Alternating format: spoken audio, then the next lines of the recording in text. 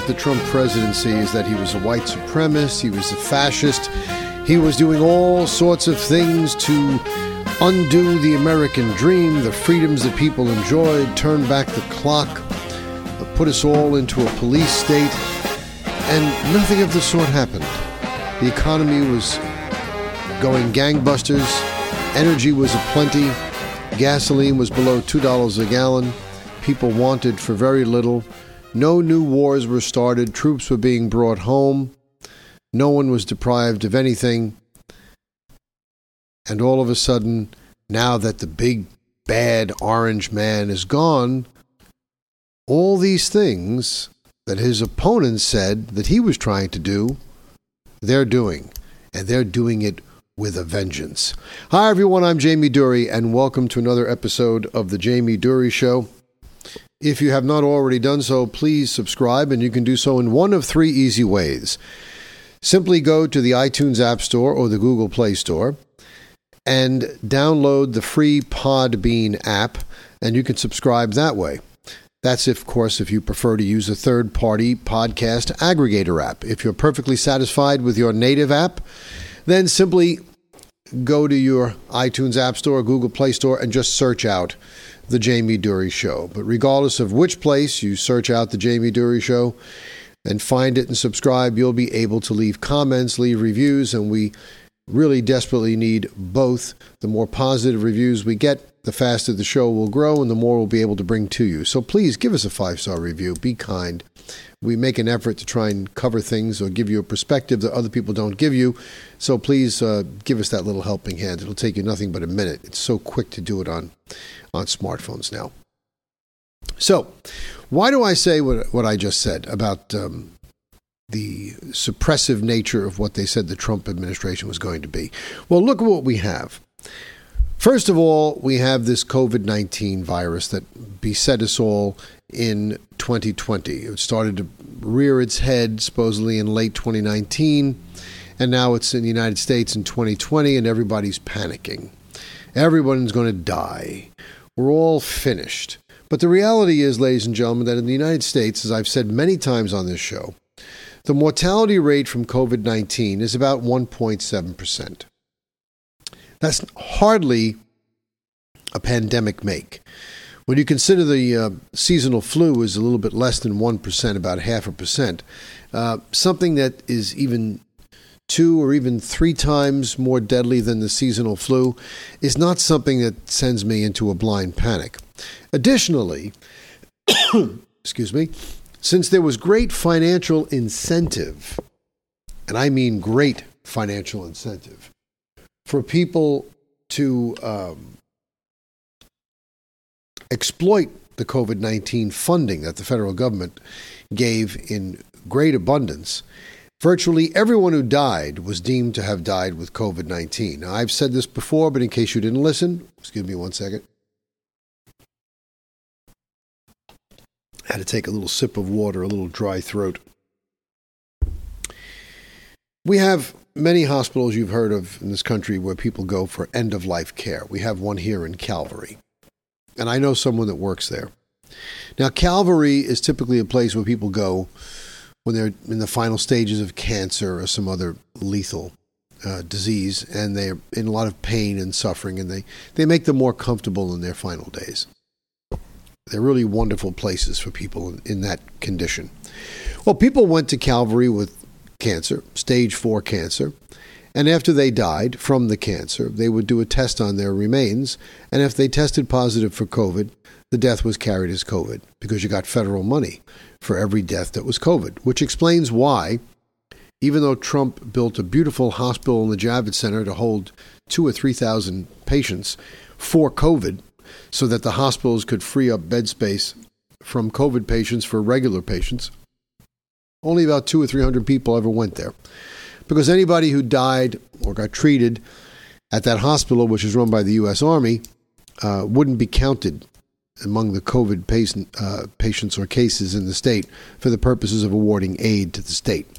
So they kept as many people as they could in state facilities, even nursing homes, and they didn't care that they killed thousands of elderly people who were perfectly fine other than the fact they were living their golden years in a nursing home. by shoving COVID-19 positive patients into those nursing homes. And they had the gall to accuse the staff of bringing it in. This is the sort of fascist, domineering, you don't have a choice attitude the Democrats brought to everything. Now it got worse. Now they're trying to ram down your throat these vaccines. And the vaccines present a great financial boon to the pharmaceutical companies who have developed them. Now, I don't have an axe to grind generally with pharmaceutical companies, but there's something unholy going on here.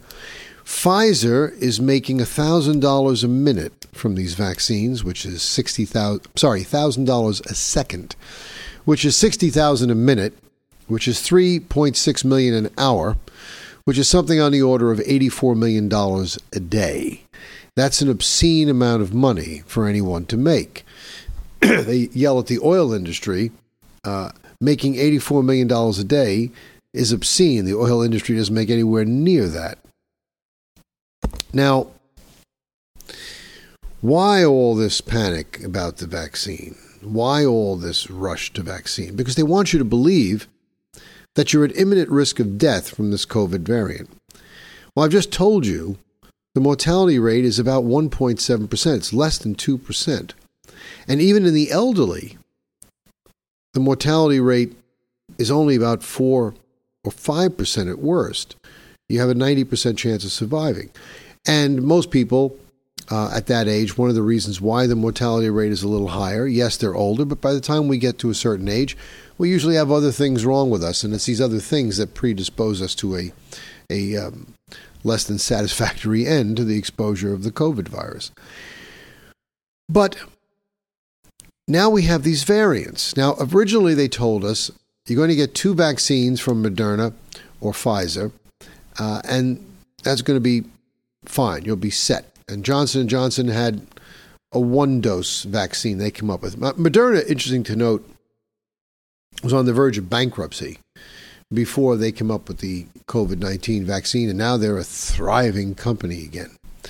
Now, all of a sudden, we're finding out that because these were synthesized vaccines that didn't use real viruses, that their efficacy fades over time. So now they want you to get boosters. And now we have phony Fauci talking about how the definition of fully vaccinated is going to change. Here we have Fauci saying, it's going to be a matter of when, not if. Well, let me say it like he does. It's going to be a matter of when, not if. The term fully vaccinated right now refers to people who have gotten at least 2 doses of the Pfizer Moderna or 1 shot of the J&J. And now the CDC has left open the possibility that they're going to change the definition. Why? Why? Well, because, as I said, it's a synthesized vaccine, so the effectiveness of it over time wanes. So now they want to give you another booster. They're going to be giving you boosters forever. And these people are going to be making a lot of money forever. And that money seems to be squirreled right back to the DNC, the Democratic Party, because these are the politicians that are voting for this sort of nonsense. Now you have this idiot in New York City, de Blasio, who I guess hasn't realized that in January 1st he's gone, signing these orders in his waning days in office that New York City religious and private school workers must get a dose of the vaccine by the 20th of this month or face termination. It's an extension of an order that he applied to all public schools. We're going to do everything in our power to protect our students and our school staff and mandate for non-public school employees will help keep our school communities and youngest New Yorkers safe. There's only one problem with that, Dumbo. Youngest New Yorkers aren't at risk of anything. The mortality rate among children is so low, they probably have a better chance of buying a lottery ticket if they were allowed to do so and win. This Delta variant, which they frightened you to death with, yes, it is a variant. It is a mutation. It is 50% more contagious, approximately, than COVID-19 itself. But it is also less lethal.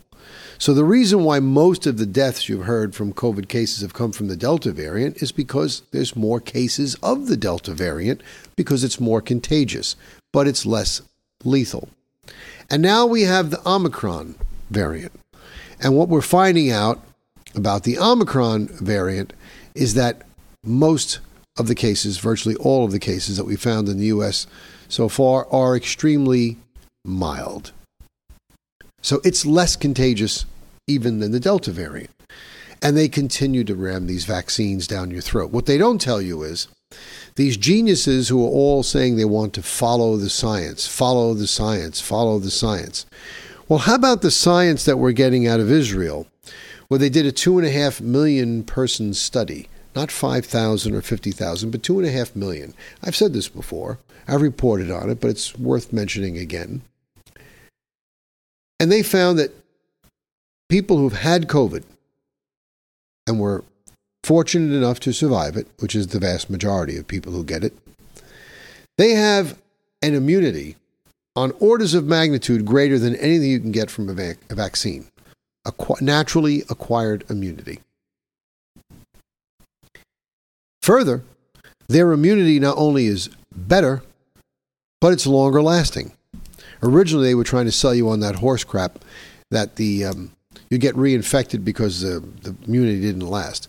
Now we know that the best, most complete, and longest lasting immunity is the immunity you get from actually having had the virus. Now, there are people who are at risk from the virus, people who have pre-existing conditions, and nobody is suggesting, excuse me, that everyone go out and get COVID-19 just so they can get immunity.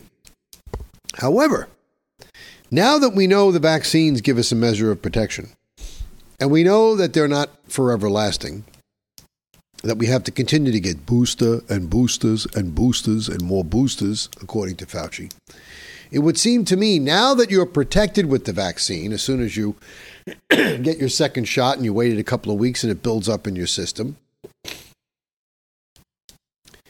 that's when you're the most protected. That's when you're most likely to get the most mild case. Why can't it be like it was when I was a kid, where we used to have mumps parties and measles parties? Everybody got together so everybody would get it and get immunity from it. That would be the time we should go out and get the COVID virus, because it's the one time we're going to have the least severe case, the highest rate of survivability, even above the 98.3% survival rate we have now. And now you'll have natural immunity, which is better than all of these ridiculous vaccines they're giving you, and you won't need these boosters. So there's a lot of manipulation going on with this virus, and they're going to continue to use it to spread fear. I fully believe you're going to be dealing with this COVID-19 virus right through the 2024 election, because they're going to try to use this same happy horse shit to allow mail-in voting, to allow same-day voter registration, internet voting, any way they can undermine the electoral process in this country on the basis of a pandemic that really doesn't exist in the true sense of a pandemic like the bubonic plague, that they can. And proof of it, look at what's going on. These Democrats, these Democrat strongholds, they will do just about anything they want to do. And they don't care. The laws, the Constitution mean nothing if it gets in the way of what they want to do. Look what's just happened here in my hometown of New York City. A supermajority of the New York City Council backed a bill that would allow non-citizens who at least have a work permit to vote in the city's local elections. The state constitution says only citizens can vote. The United States Constitution says only citizens can vote. Despite being advised of its illegality, the sponsors of the bill are determined to push it forward, and I'm told that today it passed, that New York City gave illegal residents the right to vote. Now, whether the final bill actually allows people to vote only in local elections, or whether it extends to beyond local elections, remains to be seen. For the time being, they're only allowed to vote in local elections. The New York Post is reporting that the city council, and these are essentially lame duck politicians, most of them are not going to be in their council seats in 2022. But this bill has allowed 800,000 non-citizens to vote in local elections. Now, who do you think these people are going to vote for in this already Democratic sewer? They're going to vote for New Yorkers. So they're largely lame duck. Several Republicans tried to stop it. They were unsuccessful. It passed the 51-member council by a vote of 33 to 14. There were 2 abstentions. The bill was sponsored by Councilman Ydanis Rodriguez, and this will allow hundreds of thousands of non-citizens to participate in local elections by expanding voting eligibility to green card holders, which is about 10% of the city's population. Now, a lot of people will say, well, it's just local elections. It's their right. Once they get a slice of the salami, they keep slicing away. Pretty soon it's local elections. Next thing you know, it'll be state elections. The next thing you know, it'll be federal elections. They'll do everything they can to try and undermine the voting process. Why would we expect people who came here illegally to abide by any laws? This guy, Rodriguez, should be hung up from the yardarm upside down till the blood rushes to his head and whatever little intellect he's got fades away, because he's about as much of a brain surgeon as a pencil eraser. In 2021, we are writing another chapter, said Rodriguez. New York City is showing another way to do business when it comes to expanding voting rights. We will make our city stronger. Really? I can't tell. You've got criminals that get out of jail. They commit murder, they get out of jail. They rob people, they get out of jail the same day. Very often they're out of jail before the cop even finishes the paperwork. But he's going to make the city better. Meanwhile, certain people aren't getting out of jail. Certain people are languishing in jail. Among them, the people who supposedly stormed the Capitol on January 6th. Now, some very interesting perspective here, my friends. And we can thank Representative Marjorie Taylor Greene from Georgia, who looked into this and blasted the treatment of these people as political prisoners. Now, Black Lives Matter in 2020 conducted a number of riots. Approximately 6% of the nationwide BLM protests were violent. In total, that number equated to around 570 violent riots. Not one, but 570. That's more than one a week. Capitol was one riot, if you want to call it a riot. I don't even call it a riot. Approximately 90% of all of the Black Lives Matter members and Antifa rioters have been released from prison or from jail, and their charges have been dropped. Those riots caused over $2 billion in damage. The damages caused by the Capitol breach were approximately $1.5 million, on orders of magnitude different. So she's accusing us of having a two-tiered justice system, and indeed we have a two-tiered justice system. Everyone listened to the president's speech that day. He didn't tell anyone to go out and riot. He didn't tell anyone to go out and destroy. And that's why that ridiculous, unconstitutional attempt to impeach him the second time after he was out of office failed. What's happening here with these people that are being held, not being allowed to see their families, not being allowed to meet with lawyers, being beaten by jail guards, being denied prison medical treatment, it's contemptible. This is the Democratic Party. Destroy your enemies, let them languish, make it a free port, the country at large, for anyone that agrees with us. Let people protest and riot. You have the Black Lives Matter people in the way of their New York leader threatening to go to war with the new mayor. So it's nice to see that some of the people they give freedom to are taking that freedom and using it to stick it right back up cornhole, so to speak, of those who have fed them, biting the hands that feed them. But my point is showing you all of these contradictions that are going on here today. What about Jussie Smollett, who out and out faked a racial attack and tried to blame it on two Donald Trump supporters when in point of fact it was two black men that he hired and paid to stage this attack? Every liberal, bleeding heart politician in the Democratic Party came to his defense, decried this thing, screamed about it, moaned about it, said it was typical of the United States, we hate black people, and now we find out it was a complete fraud.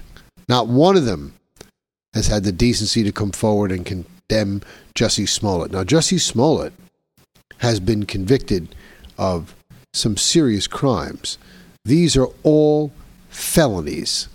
All of these crimes are felonies.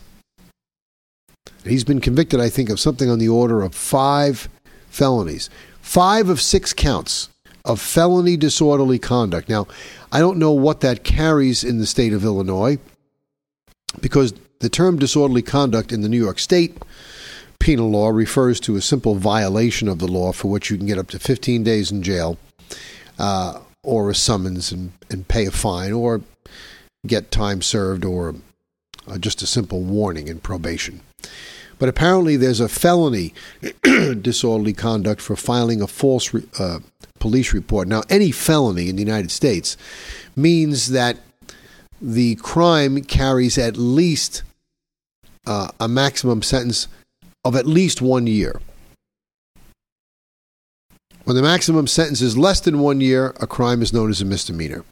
So he's got 5 counts, each of which carry a year. Now, in all probability, any judge that sentences him would probably run those counts concurrently, because they all stem from the same incident, and he has probably no criminal record prior to this. But they could make it run consecutive. I don't think so. But I don't see how he gets convicted of 5 felony counts and walks out with no jail time whatsoever. He's got to get some. He's got to get some. But where is Kamala Harris, the big prosecutor, condemning how this punk played the system? Where's the condemnation? How do they get credibility? They don't have any credibility. But there is justice occasionally in this country. Finally, we are rid of Governor Il Duce, Andrew Cuomo. We lost him a few months ago, fortunately, and he's been the recipient of a criminal complaint in Albany. We don't know how that's going to play out. But now we've been given the added benefit of being rescued from that drone that was on CNN all the time. His dumber younger brother, Fredo Cuomo, the inimitable Chris Cuomo, who violated every tenet of journalistic etiquette by helping his brother, by pressing sources and trying to gain access to information through other media sources or contacts about the people that were accusing his brother, and then lying to prosecutors and the attorney general as to the extent of the contact he had with his brother and his brother's lawyers, and then lying to his employers at CNN. They finally pulled the plug on him. He's now going to try and sue for the remainder of his contract. Good luck with that, Fredo.